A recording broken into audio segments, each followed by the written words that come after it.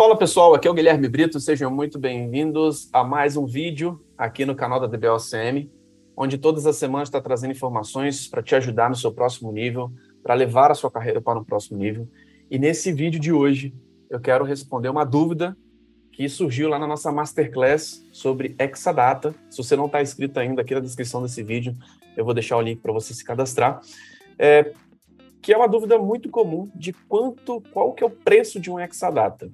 Então, esse assunto envolve várias questões, eu acho que vale a pena a gente poder fazer um vídeo para que você tenha um direcionamento, para que você entenda mais ou menos como que funciona a precificação de um Exadata. Se você está gostando aqui dos nossos vídeos, se inscreva aqui no nosso canal, habilite o sininho para que você esteja sempre sendo notificado assim que sair um vídeo novo, que o nosso objetivo aqui é responder suas dúvidas e te ajudar nesse próximo nível.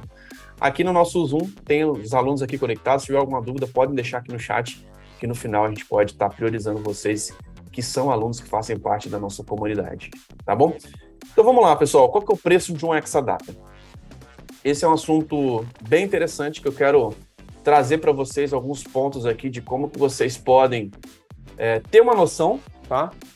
Esse assunto comercial, ele envolve muito a negociação, muitas vezes processos de renovação, muitas vezes, dependendo do período ali, né, do ano fiscal da Oracle, às vezes pode ter algum tipo de benefício, então existem variações nisso, tá? Mas eu quero mostrar uma tabela padrão da Oracle aqui, que é um price list que nós temos, que é um material público que você pode buscar aí no Google, tá? Se você botar lá, Price List Engineer Systems, você vai conseguir ter acesso a esse PDF. Se você buscar isso no Google, eu quero dar um direcionamento aqui de como você pode ter uma noção do quanto que custa um Exadata. Beleza? Vou compartilhar aqui a tela aqui agora, que eu baixei recentemente o Price List aqui, que a última data é 8 de agosto de 2022, tá? Engineer Systems Price List. Então, os preços estão nos Estados Unidos, valor em dólar, tá? Mas aqui você já consegue ter uma noção.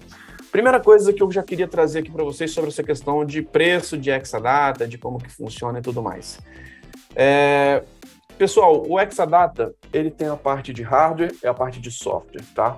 Então, quando a gente está falando desse price list aqui de Engineer Systems, está falando da parte de hardware, tá? Esse é um material público, qualquer um pode consultar, tá? Mas ele é, de fato, a parte de hardware. Normalmente, tá? A parte de software, ele tem um valor até maior, muitas vezes, do que o valor de hardware, tá? Mas é legal você entender quanto que custa a lata, né? O valor da máquina física em si, e a parte do licenciamento seria um outro tipo de cotação, tá? E muitas vezes você já tem algumas licenças ali de banco de dados Enterprise Edition, de Oracle Hack, que num processo de aquisição, esses valores já estão lá e podem ser, não precisa ser comprado totalmente, tá? Então, muitas vezes, por isso que eu falo, dependendo da negociação, existem várias variáveis ali do que você já tem de licença, do que você precisa adquirir, se vai ser somente a parte de hardware, se você vai adquirir hardware mais software. Então, existem vários elementos que devem ser analisados em uma negociação, tá? Vamos lá, sobre a questão de preços, né? Primeiro, a Oracle coloca aqui, ó, a parte de Exadata Storage Server e Exadata Database Server, tá? Então, aqui nós temos uma noção de preços em dólar, onde você tem aqui algumas colunas aqui sobre o suporte, tá? Que você normalmente tem que manter o suporte ativo, tá? E aqui você tem aqui algumas questões de variação de modelo, né? Se é um 8º Storage Server, se é um storage tipo HC, que é o High Capacity, e o Extreme Flash. Então, o Exadata, ele existe alguns tipos de storage diferentes. Tem até o Extended também, que é um storage que não tem a parte de flash, tá? Então, depende muito do modelo, por isso que existem várias variações. Se você pegar um XT, por exemplo, ele vai estar $17 mil aqui. Se você pegar um Extreme Flash ou um High Capacity, ele já está um preço muito maior de $57 mil, tá? Então, aqui tem os modelos X8.2, que são os tradicionais aqui no formato InfiniBand, tá? E o X9M, que a gente já está falando dessa versão nova aqui com ROCE, que é o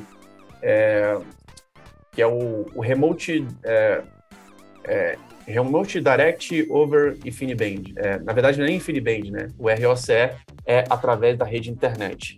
tá? Então, nós temos aqui já essa diferenciação dos modelos, então, dependendo do modelo, você vê que a faixa de preços, ela não muda muito, tá?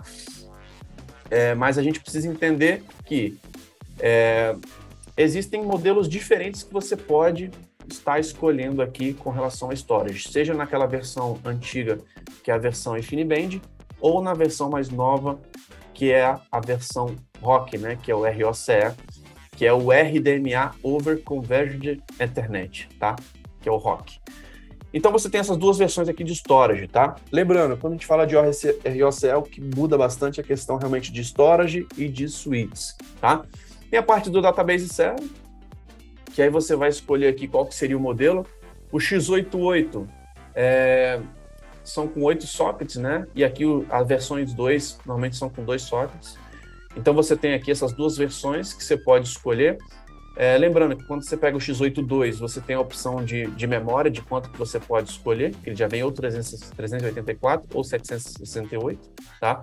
Então se você pega aqui um DB-Node X82, ele fica na faixa de 61 mil dólares. Quando você pega o X9M, se você pega essa versão, né, X9M8, você tem até um valor aqui bem considerável de 357, tá? E aí, essas configurações elas são muito utilizadas quando a gente fala de expansões, né? Então, eu já tenho um Exadata X9M e vou adicionar mais um DB-Node, vou adicionar mais 2 DB-Nodes. Normalmente eu já tenho um rack lá e vou acrescentar alguns elementos. Então, você pode ter uma noção dessa tabela aqui, que é um price list padrão que a Oracle utiliza com os valores em dólar, tá? Tem os Basic Configurations, que esses aqui são utilizados bem para a questão de upgrades, né? Você pode pegar os componentes individualmente ou você pode ter a questão da configuração base, né? Nessa configuração base, você pode pegar aqui o Quarter Rack com 512 GB, ou o Quarter Rack com 1 TB, ou um Quarter Rack com 2 TB, tá? Então, você pega um X9M, ou High Capacity, ou Extreme Flash, e com 2 TB de memória, você tem 446 dólares aqui que você tem de valor, tá? Então, esse é o preço aqui, de fato, de uma configuração base, que normalmente você tem um quarter, 2 DB-Nodes e 3 storages, tá? Lembrando, pessoal, isso aqui eu estou falando só de hardware, tá? Então, você tem que multiplicar isso aqui pelo valor da cotação do dólar, se tiver em R$5, em 5,56. Então, tem que verificar a cotação do dólar para você ter uma noção. Fora a questão do suporte, tá? E aqui para baixo, pessoal, nós temos aqui os pacotes de upgrade, exatamente, né? Porque aqui você pode montar, né, um base rack e adicionar, por exemplo, mais um storage. Então, eu posso pegar um quarter e adicionar. Já fiz diversas implementações, muitas vezes, que a necessidade maior era de DB-Nodes. Então, você tinha 8 DB-Nodes, 10 DB-Nodes, e os storages 4, 5. Então, você consegue customizar essa conta aqui, com base configuration, configuração base, adicionando databases ou storages, tá? E aqui são as questões de upgrades, né? Quais são os kits de upgrades que você tem, ou de memória, por exemplo, você pode colocar, ou até mesmo a questão de 1/8 para quarter, das versões anteriores, de X3, até mesmo X8 ou X9, tá? Então, você tem uma noção muito interessante aqui da questão do hardware. Esse aqui é a base, pessoal, que a gente poderia falar. Aqui para baixo você vai ter Zero Data Loss, quanto que custa um base rack e tudo mais. Exalogic, Exalytics e a parte de Supercluster também. Big Data Appliance. Eu já participei de várias implementações de Big Data também na América Latina. O Oracle Database Appliance, que é o ODA também, os valores. A expansão de ODA, a parte de expansão de memória, um kit de expansão de memória de um ODA, quanto que custa, tá? O PCA, que é o Private Cloud Appliance, também da Oracle. Então aqui você consegue ter várias noções aqui sobre o preço. Mas a primeira opção aqui é realmente a parte de Exadata, que já dá para ter uma noção bem interessante de quanto que custa só a parte de hardware de um base. Então, se você está falando de um half rack, a gente está falando já de $1 milhão. E aí você multiplica pela cotação do dólar para você ter um half rack de Exadata, tá? Só a parte de hardware e licença é algo também que tem que ser verificado. Quantas licenças você vai habilitar? Se for virtualizado, você consegue deixar uma quantidade menor de licenças habilitadas, tá? Se for